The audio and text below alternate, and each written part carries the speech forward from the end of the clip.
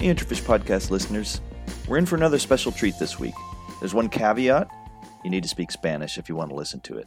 Senior reporter Lola Navarro has been down in Chile for Aquasur, the 10th edition of that show, and she's going to bring us all the news on the salmon farming industry from down there, which has been absolutely booming. There's a lot going on. So, enjoy this edition of El Intrafish podcast. Hola a todos y bienvenidos al podcast de Intrafish. Soy Lola Navarro y esta semana tenemos una edición especial en español con motivo de Aquasur y también de nuestra visita a Magallanes. A principios de semana se anunció un paro de camioneros que bloqueaban rutas esenciales para el transporte de salmón de la región, tanto para procesamiento como para exportación. Esto provocó que las empresas que actualmente tienen producción en la zona tuviesen que suspender las cosechas por al menos 2 días y en algunos casos incluso 3. Se temía en un principio que la huelga pudiese propagarse a las regiones de los lagos y Aysén, como nos contaba Arturo Clement, presidente de Salmon Chile. Esta situación nos tiene muy preocupados, el paro camionero en Magallanes, porque ha impedido el desarrollo normal de la salmonicultura, pero también estamos tratando de contactar a las autoridades para ver cómo se va a resolver esto y asimismo evitar que se pueda expandir a las otras regiones salmoneras. Afortunadamente, las protestas terminaron horas después de estas declaraciones gracias a un acuerdo firmado por la empresa Nova Austral y las autoridades regionales en el que se atendían las necesidades de los camioneros.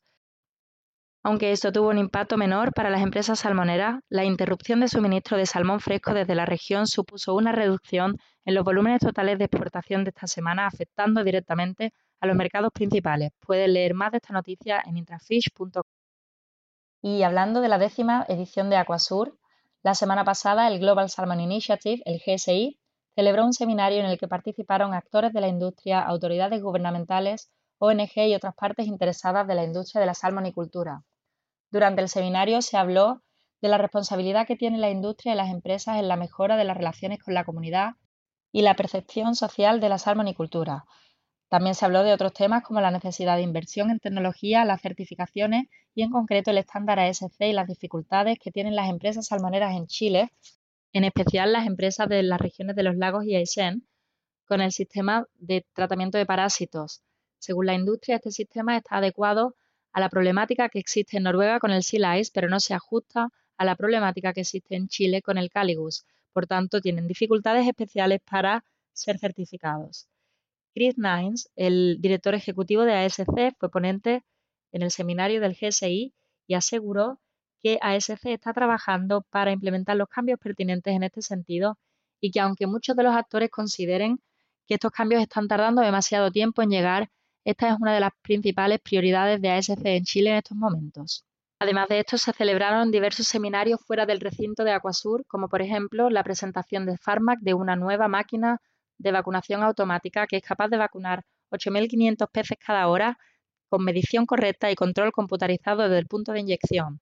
Les iremos informando de estas y otras noticias a lo largo de la semana. Por favor, no dejen de visitar www.intrafish.com y si quieren contactar conmigo pueden hacerlo escribiéndome a lola.navarro@intrafish.com.